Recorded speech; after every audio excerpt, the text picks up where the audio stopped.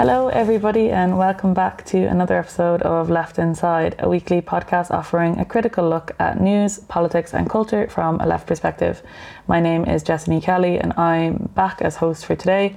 And I'm also joined again by Paul Murphy. Hello. Dave Murphy. Hello. And we are delighted to welcome onto the show for her first Left Inside appearance our special guest for the week, Bríd Smith, TD with People for Profit. You're very welcome, Bríd. Thank you so much. I'm delighted to be here among all the Murphys.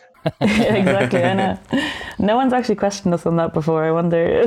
We have to change the name of the podcast soon enough because Left Inside is meant to be, it's a reference to the lockdown. So we should do something Murphy related. Murphy and Friends. Murphy and Co. Just do spuds and mates. Yeah. Right, so this week we are back discussing the news and the big stories of the week.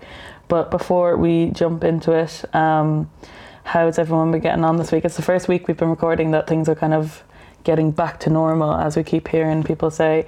Has anyone ventured out to the pub yet, or has there been any sort of normality in your lives, or what have you been up to? The Dáil is back to normal in a horrible way, to be honest. I mean, leaving the politics aside for a second, I was in the Dáil till midnight on Tuesday night. It was just like really extremely back with a bang because they've loads of stuff to get through before the end of July.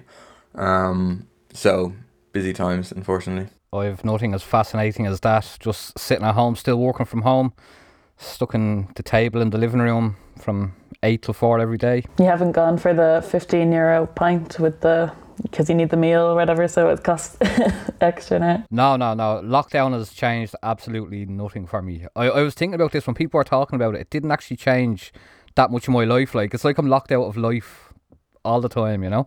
Oh, Jesus, you're not that It's by choice, though. I went back swimming. The swimming pool opened in Ballyfermot, and that was great to get back swimming again. It's very much a different place. You can't have a shower after it, which is horrible. You're left stuck with a lot of chlorine on your skin and your hair, but it was great to get into the pool, and there's 3 lanes across a huge pool, so what you have is you literally do have 2 to 3 meters between each swimmer. But it's lovely to stretch out and go back, and it's in great demand. It's great to see the amount of uptake on it, yeah. I'd say so. You were also down on the picket lines for the Debenhams workers, weren't you, Bríd? I was, and I was raging I missed events this morning because for a week now we've been on kind of red alert because the vans there's an entrance into the Debenhams on Henry Street that actually backs out onto Parnell Street, and it's a deadly entrance for parking. You can park up against the shutters so that nothing else can get in. So we've been taking turns and parking our cars, in my case a van there, and it's just, So they've been doing like a 24/7 picket for this last week, isn't it? They've been forced to be there the whole time. It's mad, yeah. Yeah. I saw during the week that I think yesterday H&M announced that they're closing a whole number of stores in Ireland as well. And it's exactly the point that we've been making, that Debenhams unfortunately is just the start of a jobs massacre in retail, and if Debenhams gets away with treating their workers like absolute crap, then all the other stores will go for something very similar. But Debenhams' struggle is going to be a real reference point, even though it's been largely ignored by the media. But I think, for workers in H&M, for workers in Next, for whatever workers are next, I think, like, do you remember that travel agency? There was an occupation. It became a reference point. It was what was it? Thomas Cook. Yeah. I think it'll be like that. I think people will be like, Jesus, they fought. And I mean, it's hopefully that they'll get something at the end of all this fighting, and it'll be a positive reference that people need to go the same way and stand up. What exactly is it that they're going to lose out on? Instead of getting 4 weeks redundancy, they'll only get to 2 statutory per year, is it? Well, it depends on what you can leverage out, and 2 is statutory redundancy, but now that Paul mentions Thomas Cook's, I bumped into Kieran Shortall from Ballyfermot, who was the first one to call the occupation the other day. Now, that's back in 2009, and Kieran's moved on, he's doing different things, but we were just chatting about it, and he said they actually got, in the end, 8 weeks. So they got 6 on top of 2. So it is really possible to leverage more out of them, But today was interesting. I was raging, I missed it. My sister Mary was there. She was doing the 7 to 11 shift, and she was parked outside the shutter talking to another comrade on Clanavon, and a big truck came along and two guys got out and they came up and they said, they were very nice about it. They said, would you mind moving the car so we can get in? She says, no, that's why we're here. We're stopping you getting in. And he said, oh, but why? And she told him about the strike and how they're trying to stop the company taking away the stock. And he said, oh, that's interesting. I was on strike with Tesco when they closed the garages a few years ago. Very good. And we were only offered 2 weeks redundancy, and we had a strike for a couple of weeks, and we ended up getting 5 weeks. There you go. So she said, well, that's why we're doing this, so that they can get a good deal. And he said, yeah, fair enough. And he went off with himself. That's lovely. But there was 4 large trucks roaming around Henry Street, Parnell Street all morning, and a red alert went out. And within minutes, there was like 40 people down. And again, on Henry Street, they talked the drivers out of it, and they turned around and went back. And then there was Brilliant. the women, they had the words of "You won't get me, I'm sticking with the union." I saw that. And they all burst into song. So there's a very good atmosphere down there, and the local people are very supportive. And there was one guy came along one night and parked his bike, got up on his bike, and then like a fox or something, he just scaled the wall to the adjacent shop, which is Aldi. And all you could hear was rummage, rummage, rummage, rummage. And then after about 20 minutes, he came over the other side of the wall with his haversack full of food. Go away. And his bicycle basket full of cakes and flowers and ice cream and all sorts of things. And I said to him, do you shop here every day? Yeah, he obviously knew the good spot. Like he knew. Yeah. But what a great way to get stuff for free. I mean, it's all stuff that's like best before date today, kind of. So it's still edible, but he was offering us cakes and Nutri bars and all, flowers and all sorts of things.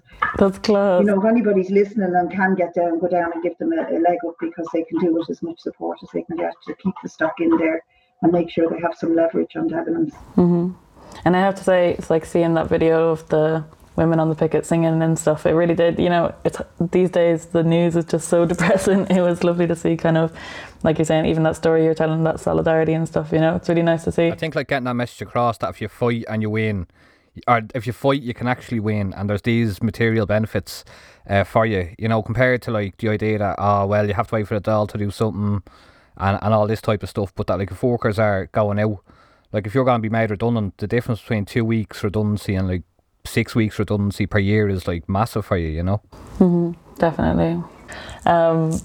Another thing that's getting back to normal is Fianna Fáil and government. So what, they've been in not even 2 weeks, is it? And we're already seeing the corruption, the scandals coming back again. Same old Fianna Fáil, haven't changed much.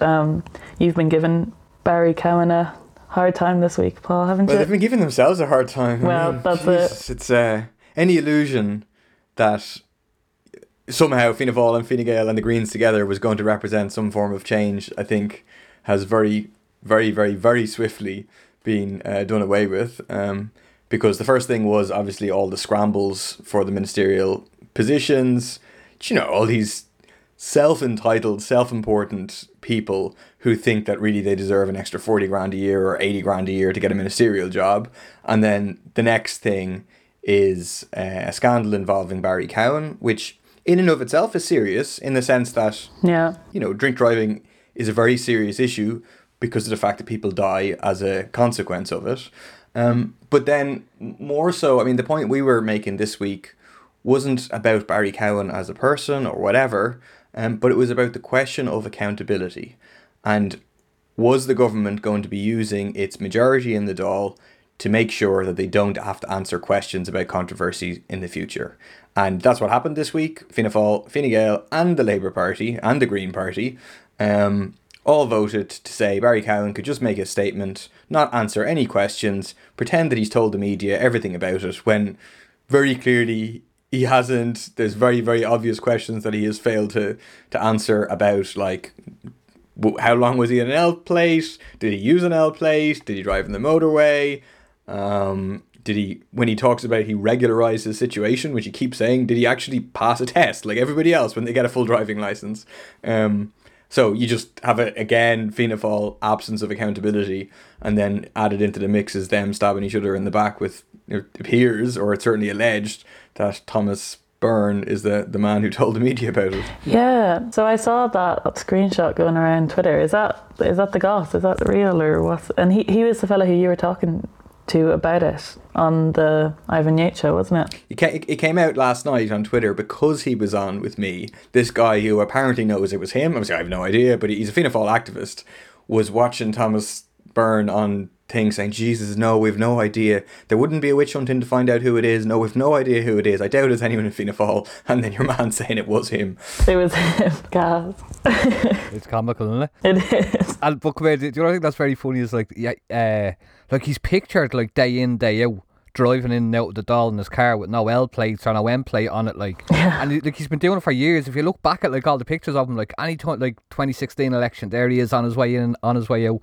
So like he's obviously like, well, he's probably being a bit economical with the truth here, you know. And I just think like for the media then, like to be like, the media must have like hundreds and hundreds of photos of him on like their photo roll books or whatever, like, you know, of him driving in and out, not a bother on him. Yeah, and I just like, the other thing I think that's mad is like he's like the brother of like Brian Cowan, a former Taoiseach, and this has happened down in his constituency where his family are big political family in the area, and like you probably don't want to like piss them off by being a cop that you know, breathalyze him. You'd imagine what the interaction between him and the cop was like, you know. He's like, I'll bust you back down to traffic duty, you know. Your career will be over, like, you know. I think he was on traffic duty by definition, Dave. Yeah. It is true though, and you'd have to think like if this came out about, you know, someone else or another, like even I think, you know, if it was you, Paul, or something, the media would be all over it, like, you know, most dangerous man in Ireland type thing. You know, it's like kind of spin stuff sometimes, you know. Well, that's the thing. I mean, like, it supposedly did come out about Claire Daly, where she was arrested for drink driving. She was handcuffed by the guards. That was in the news that night. And then, to be clear, it turned out that she wasn't drink driving at all. She wasn't above the limit. But in that case, the guards leaked it immediately to try and damage Claire Daly because she was exposing Garda corruption. Whereas in this case, it didn't get exposed for 4 years because some Fianna Fáiler was hurt that they didn't get a ministerial position and were trying to damage Cowan. That's the thing, and it wouldn't have been exposed if, you know, who knows? It just, how many of these things haven't been exposed or just sliding under the rug, you know. But the whole thing of him, like, if it is Thomas Byrne, it's all his hurt feelings over not becoming a minister, you know. And I think if you look at like how many of them have come out now, like Willie O'Dea's been out, like all these people who, you know, well, there's 25% unemployment in the country, they're going on thinking like that people in their area are going to be like up in arms because such and such didn't get an extra 80 grand pay rise to become a minister. I think that just shows how out of touch they are, big time. I mean, could you imagine if the shoe was on the other foot and those of us on the left behaved like that, how much of a baiting we'd get over the head, both from the right and from the media for it. I'm not saying they're not getting anything in the media, but they're being well cocooned from, and I think, Paul, you were the only one to raise it in the Dáil, but interestingly, I got a letter late last night, from the Ceann to tell me that Charlie Flanagan's complaint about me speaking about a judgment and a judge in the Dáil is proceeding, and that the Procedures Committee today would address it, but I can't attend. I'm a member of that committee, but I can't attend. So I asked if I could have a replacement or a substitute, and Paul Murphy was going to go in for me, but they wouldn't have that. That's not allowed under their standing orders. But anyway, according to what I heard, they decided that the complaint that Charlie Flanagan issued against me, because I raised the question of what's probably well known among building workers now, or among trade unionists, is that the High Court quashed what's known as a sectoral employment order. And these are basically mechanisms signed into law that keep a floor so that you don't get into a race to the bottom in particular industries. In this case, it was an electrical engineering and mechanical sectoral employment order. We call it SEO for short. So he said that was unconstitutional, but the grounds on which he made it unconstitutional are quite interesting. And the one that jumped out at me was the fact that he declared the rates being quite attractive.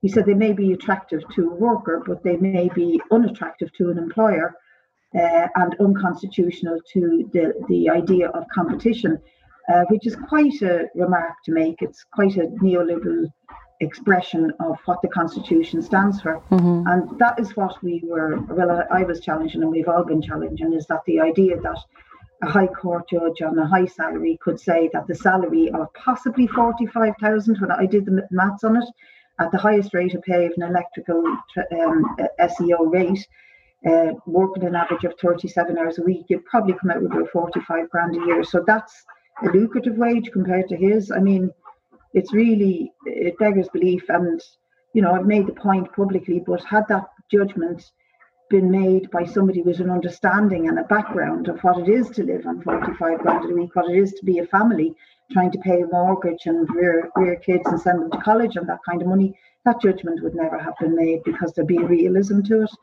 And I just think that the class nature of the judiciary is, it stands above all of this. And they, obviously, and Paul would know, having studied law, there's a lot of studying to be done, and they're well-educated people, but they generally come from the privilege of being well-educated. But then again, they're not God Almighty, and they shouldn't stand in judgment on things that are fundamentally important to material conditions of working families.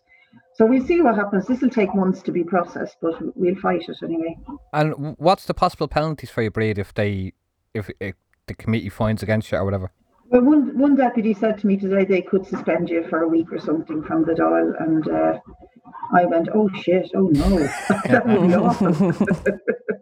But I mean, the actual thing that he's complaining about, if you read the words of it, I don't even think by the, we don't think the rules of the Dáil are the fairest rules in the world, but I don't even think by the standards of the rules of the Dáil that they can do anything. Because I mean, all you said you start by saying it is highly ironic. This is all quoting, by the way, from the Dáil record, so it's protected under privilege. That it is highly ironic that we are sitting here this morning to renew major powers for the state on a day when tens of thousands of workers will wake up to the realisation that a learned judge of the High Court who earns more than 220,000 euros per year has decided in his wisdom that an electrician who may earn 45,000 per year is possibly overpaid and has struck down a sexual employment order. This is a war on workers. The decision must be appealed by the state and those pay rates must be defended. So somehow Breed Smith stating those things, I presume that's a fact in terms of salary, it's a fact in terms of the judgment, it's a fact that as socialists we obviously believe that the decision should be High Court, should be appealed, and the pay rates must be defended. The idea, they hide behind this really mystical kind of notion of the separation of powers, and that if you say anything about the courts inside the Dáil, the whole constitutional edifice of bourgeois democracy in Ireland is going to collapse. But I really don't see it. I don't see the grounds of their complaint. This is coming from the former Minister for Justice. I mean, half the time people just complain to get the kind of good media headlines for them complaining and try to get bad media headlines for Breed and the left. Yeah. And interestingly, on a News Talk chat with the Vice Chair of the Bar Council, no less, he actually said, Breed has a right to complain about judges and judgments. She has a right to object to what goes on in the courts, as has every citizen. She probably has more duty to do so because she's elected representative. Then he went on to say that he saw it as a personal attack and that was the problem. But he had no problem with me saying it in the Oireachtas. Okay. It's the Oireachtas has a problem with me saying it in the Oireachtas, and I think they're just trying to set standards for us to shut us up. And it's self-imposed nonsense, really. Well, they might have a problem of their own with the courts next week when the Apple tax judgment comes out. But what day is that? Is that Apple tax judgment coming out? Next Thursday, or next Wednesday? Sorry, Wednesday, 15th. Okay. But I think on the main sort of thing on this is how the laws and the Constitution are used to undermine workers' wages. Part of the argument is that this, having these SEOs infringes on the rights of the employer under the Constitution and the rights of the worker, right? So that's, in theory, it infringes on both their rights to enter into an agreement, a contract that are going to work and to bargain for what rate of pay. And in that type of situation, the worker obviously has much less rights than the boss does. The boss can use this to create a race to the bottom, to push wages down. And the idea that this is an equal equation between a worker and a boss, and it has to be protected when it's going to just it's the way the law works is to work in the interests of the powerful. And like the powerful one in this relationship is the boss, and the weaker one is the worker. And they're trying to say it's defending the rights of both. It's it exposes the nature of it. Yeah, the thing I found like the most striking about it was like, I think it was a headline of the article that you had in PPP is, a stroke of a pen, workers' rights are just like damaged like that. And it's like, we have no control over it. The workers themselves who do the job, it's like out of their hands totally. It's almost just like this far away thing. They can't, they have no say in what's going on. That's just like, that's what kind of hits you about it really. And you kind of see exactly where the lines are drawn in society, And the government still hasn't given a commitment to appeal it to the Supreme Court, isn't that right? No, and they have to appeal by Tuesday, because it's 21 days from the judgment, and that's up on Tuesday. They haven't given a commitment, and so building workers are protesting tomorrow. Now it's a rank and file group, but some of the unions are backing it. I think Patsy and Unite are backing it, so they're having that protest at lunchtime outside the Construction Industry Federation to highlight the issue and to demand that they appeal it. So I think a few of us will get down to that and back them on it. Definitely. And then I suppose the only other thing to say about it is that if they don't appeal it, or even if they do, I just wonder how robust that appeal would be. I mean, will they really throw their best at it, or will they go in with something, that's not going to be good enough, or won't stand up to scrutiny? I just would be concerned that first of all, that they appeal it, but then also robustly rather than just sort of half-heartedly. And they should, even if they are going to appeal it, they also should have legislation in the background ready to go in case they lose the appeal. Because like the legal basis of it, or one of the legal bases, is the idea that, only the Dáil can set laws. So only the Dáil can set laws like this. So a law has given a minister the power to create an SEO, and they've created a number of SEOs. But now this High Court judge is saying, well, only you can't you can't delegate powers like that to a minister. The Dáil has to do it itself. But an immediate answer is say, okay, well then the Dáil will just do it itself, and the Dáil can pass laws to regularise this. Because the same thing kind of basically happened around, was the Joint Labour Committees happened in the past? In 2015 they did something similar, Yeah. It was the Registered Employment Agreement and then replaced by JLCs, or... But so we'll see where it goes, but it's quite serious. And Paul, just a question for you, just on a entirely different topic. What do you think, or what's the significance of Pascal winning that vote in Brussels tonight? Yeah, that's true. What vote was it? For those listening at a later date, this is the Euro group. There was an election, and Pascal Donoghue was one of 3 candidates, I think, and to be basically the chair, the president, I think is what it's called, of the Euro group. And people might remember it was a guy called Dijsselbloem, Jeroen Dijsselbloem, who was a very right-wing Dutch guy who was, I think, maybe was chair of the Euro Group. So the Euro Group, it's a group of the finance ministers in the Eurozone. And he during the whole Greek crisis and the last crisis, he was like real austerity hawk. And then Pascal Donoghue, he won it today, and the media is pitching it as like, it's a victory for Ireland.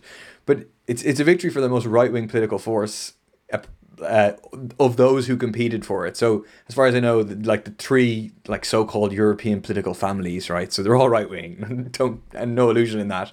But the Social Democrats, the Liberals, and the EPP all had candidates for it. Pascal Donoghue has won it, and the media thinks, this means Ireland's going to get free money easily or whatever, but it's not. It means that a very neoliberal right-wing direction in terms of Eurogroup policies, in terms of there's talking about all this money from Europe now to be given to states to get them out of the coronavirus, but what is clearly contained in the small print is, just like in the aftermath of the last crisis, this whole thing of conditionality, whereby they will say to states, you're only getting this money as long as you have labour activation measures, as long as you privatise parts of your economy, etc. And I would say Pascal Donoghue will be driving that kind of agenda to kind of push neoliberal counter-reform in countries in exchange for any of this, either grants or loans.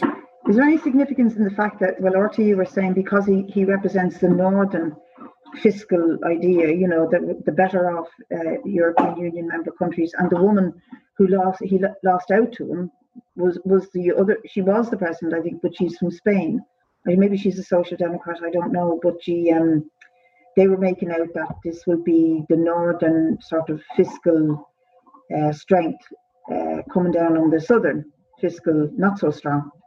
I don't know if that makes any sense to you, or if that. Yeah, I think it is that, like, I mean, remember there was this letter from which Ireland actually signed, strangely, just was a bit out of character with the government, but there's a letter from the southern states calling for like corona bonds and calling for more aid from the European Union and things like that, and countries like the Netherlands, Germany, Sweden took a real hard line against that. And basically I'd see this as a victory for those countries for the harder line against giving assistance. So, I mean, it'll be interesting, and he'll have a certain prominence across Europe because of it. I mean, it is like a relatively prominent role. It's not like he'll still be. I saw some people asking on Twitter, does this mean he won't be finance minister or anything? Like, you have to be finance minister to do it, so he'll still be finance minister, but he'll be doing this as well. He'll be imposing austerity in Ireland and across Europe. He'll love it. Fair play to Pascal. The continuing of that process, but like points towards a major Eurozone crisis re-emerging quite quickly. Mm-hmm. So if you already had the split between, like I think in Italy, like an ex-prime minister, the prime minister said that signing up to corona bonds that has austerity attached to it, it'd be like signing your own death warrant. So like the Eurozone in Italy and Spain and Greece, if they go for another round of austerity or surveillance, that's what I saw the Dutch prime minister calling for, that like if you get some money out of this, we have to watch our budgets again. It's just going to cause a revolt in those countries, like, and it'd be a major like economic and political crisis across the EU re-emerging when they thought they just got over the last one. Pascal will be right in the middle of it. Fair play to him. Will you get paid 2 wages? Yeah, I was just gonna say, I was thinking that there. Good question. I'll find out. I guess he will. Google it. Hang on a second. Do a tweet on him, Paul, if you do. We'll cut out the Google and we just have it as Yeah. I'll let you know if I find out. Coming back to the Dáil this week, and you're saying it's so busy and everything. You were discussing housing for this week, wasn't it? Is the full week it's been dedicated to housing, or what's the story with it been? No, there was 2 private members' bills relating to housing, one from Sinn Féin and one from the Labour Party, and basically, I mean, I think it was clear already, like it was from the programme for government, but just the government's response is just keep doing what they did before, but pretending that it's in some way different. The only kind of new thing that Darragh O'Brien said today, he's like, I hope we can extend the ban on evictions. I'll talk to the Minister for Health about that. As opposed to like he's part of the government, just extend the ban and keep the ban, make it permanent. Because actually, like, homelessness dropped. The numbers of people going into homelessness dropped by 500 the last month compared to the month before. And basically that's because the ban on evictions is beginning to have an impact, which is why we've always called for a ban on evictions. Like, it's obvious the kind of things that you need to do, those measures, proper rent controls, and build a load of homes, they should be passive standard. But obviously they're things that the government refuses to do. Yeah, it's going to be a big fight to keep them in, though. Like you're saying, they kind of say, we hopefully would like to do that. There's just always something that gets me about the housing crisis, like such an obscure solution to it, and they're just like, I wonder what we can do to solve this, and like you say, they're the government, they are the ones that can solve it. But I think, it's getting out of hand, really. And I think obviously COVID was a bit of a distraction from the housing crisis, but not from like it itself, but like people maybe weren't as active doing kind of housing activism and stuff like that. But I think that's going to come back big time now. Well, I think we saw today or yesterday by the CATU, the Community and Tenants Union. They went out. There was despite the ban on evictions, there was a tenant in Galloping Green in Dublin who the landlord was coming around to evict them, despite the ban. And there was a mobilisation of people who stopped the eviction going ahead. I think the landlord didn't turn up in the end or whatever. But it showed that the housing issue was there and it's being organised on locally. But then also as well, I think in the Irish Times today or yesterday, then there was one of those horrific stories that we've over the last few years we've seen that have sort of dropped off the front pages for the last while, of a mother with I think 3 or 4 kids being forced to live in a car because of the housing crisis. And that's again despite the idea that the government say that no one's going to be homeless during coronavirus, but there obviously still are. So although like there are serious gains being made by the ban, it's in between the gaps of it. There's still like landlords trying to evict people and still people becoming homeless. And it's great to see something like the tenants union like that, and it's like growing in numbers big time. I've seen them, following them on Instagram, you know. They seem to be getting a good, like that eviction today, they were just able to get called on a few people, members of the union, who were able to show up, you know. It's good to see. Another big story of the week has been the controversy and talk around Roderick O'Gorman, and I've seen a lot of people take this up, people that I know who weren't exactly like political or anything like that, but like take it up as in believe the stuff that some Roderick O'Gorman, Jesus. Yeah, quite a lot. I've been seeing a good bit on Instagram and stuff like that. So yeah, the whole story is Roderick O'Gorman, the Green TD, who's in the government now. The far right, I think it was the National Party who started it, but it was on different Facebook groups and Twitter and different things or whatever. Basically, there was a picture of Roderick O'Gorman at a Pride event a few years ago, I think, with your man, what's his name? Peter Tatchell. Yeah. And he obviously has made dodgy comments in the past, and you know, I think there's still questions around that, but basically the far right took it as Roderick O'Gorman is a paedophile defender, activist even, I think I heard some people calling him, and because he got this picture with your man Tatchell, this means that he in fact also is in this paedophile ring that the government is, the Green Party is propping up, it got quite big. And then I saw a lot of people talking about it, and Roderick O'Gorman has said, you know, he just got a picture with him because he thought, he was like, he didn't know anything about his comments about paedophilia and stuff like that, and this is all just totally being like whipped up as a kind of homophobic attack is what he is saying. And so what do people think about how it's been so kind of widespreadly talked about this week? I mean, I think one of the things they're latching onto is the fact that Roderick O'Gorman is the Minister for Children, so they're using this very emotive language about save our children, protect our children. And so if you're seeing people, Jessie, that you know that you're surprised at, it's kind of understandable that people's good emotions about children is, you know, to think, oh Jesus, yeah, we can't have that. But you just scratch beneath the surface and you can see this is a clearly homophobic attack. Roderick O'Gorman's a gay man, he is the Minister for Children, but that's really grasping at straws to connect him with Peter Tatchell and therefore with paedophilia. Has no basis to it whatsoever, but it's clearly quite homophobic. And I hope that as many good people that you know that are sort of incensed about the nonsense they're reading will be equally incensed when they understand that this is a clearly anti-gay attack. And, a campaign, yeah, coming from the right, it's quite horrible. It's quite, you know, nasty stuff. It really is. And I saw some people were like, no, this isn't about homophobia, you know. But the idea, like, it's not an accident. Peter Tatchell has been pictured with a lot of people, you know. The fact that it's a gay man who, again, has to defend the views of someone who isn't him, and, you know, with a, you know, strong allegation that he is in some way soft on paedophilia, like, it would not be happening to a straight man. It just wouldn't.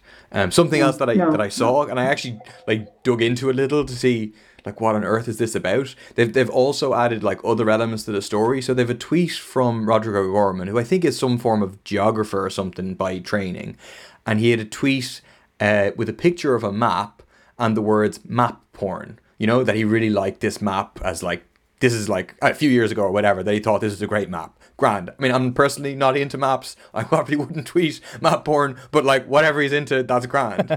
But this became a thing where they tried to say that map, and apparently like within some circles, like MAP stands for minor attracted person, and they're trying to say that like, oh, he's into like pedophile porn, when he clearly had a picture of a map. And it wasn't like capital M, A, capital P. It was map porn. But like, they just like put 2 and 2 together and try and lead people to believe that it makes like 7 million or whatever. And somehow Roderick O'Gorman is is a paedophile. It's wild, isn't it? And I think like how they weaponised it, you know, because like in society, like this idea that Breed was saying, nobody wants to see children being abused. Like in Ireland, like with the role of the church, like there's a history of like children being abused. But like the far right are weaponising it with this idea. Like if you think about it, like the idea that like all these elites are like they're basically importing it from the US, like, you know, like for all the idea that they're nationalists, they take all their talking points from the US, all these elites and like paedophile rings. And if you look at like the Epstein thing, you know what I mean, like that case, the idea that there's elites involved in paedophilia, they're sort of like taking all that, mixing it all together, creating a conspiracy theory, and then throwing it at like Roderick O'Gorman, without asking any questions or providing any information. But the irony as well is one of the people, I think the main people pushing it initially was this guy Herman Kelly, who's been through a few parties, but I think it's Irish Freedom Party now. But he's a former editor of the Irish Catholic, you know, a newspaper which was not exposing actual paedophilia, actual child abuse taking place within the Catholic Church, but was like a right-wing mouthpiece for like the right-wing sections of the Catholic Church. He wrote a book as well, like attacking survivors or trying to undermine their stories. Like the guy's a scumbag. Like, yeah, he's a scumbag. Really?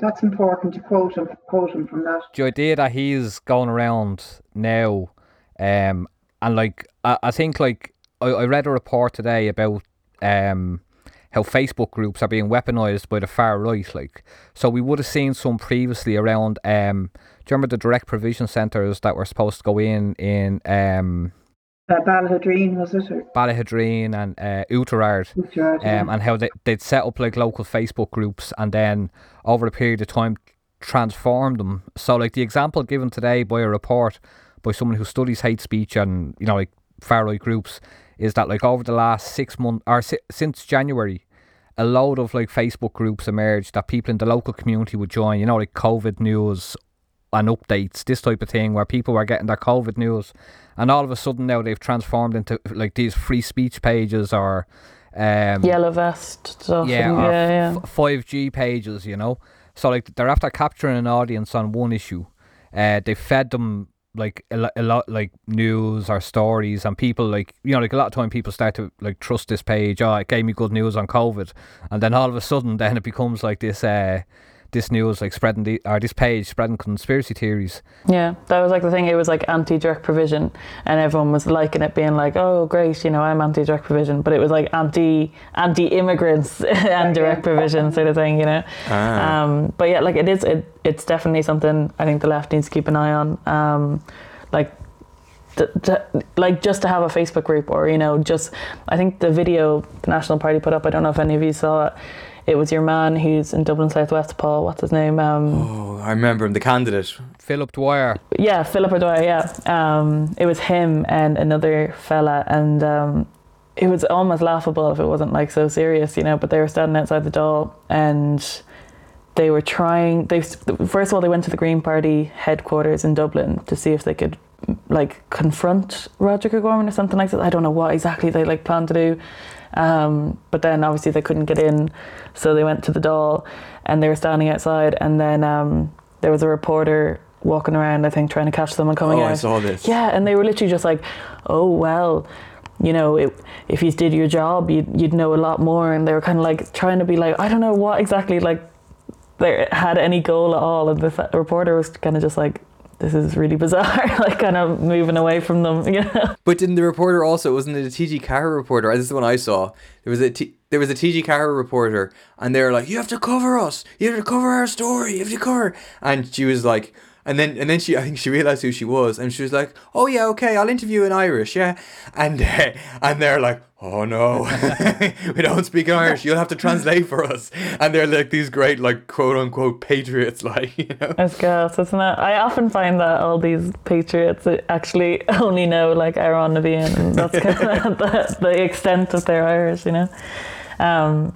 But yeah, like it is definitely something to watch. And like you were saying, Paul, this week there was a story came out, I think it was the Irish Times, of you know, the people involved in the Tuam mother and baby homes. It's looking like they won't see justice in their lifetime and stuff like that, you know. And you don't see them you don't see the far right banging on about that at all. No, not at all. So yeah, I don't know. It's something to keep an eye on as well. But Well, I think like it's more like than keep an eye on, because there was a report in Britain or in England yesterday or last week about like the amount of like, you know, like inverted commas terrorist attacks being carried out. The majority of them are now being carried out by far right groups. Rather than, you know what I mean, like when you have you're sort of conditioned by the media when you hear a terrorist attack to think like ISIS or Al Qaeda or whatever, but that the majority of terrorist attacks in Europe in Britain are being carried out by like far right extremist groups.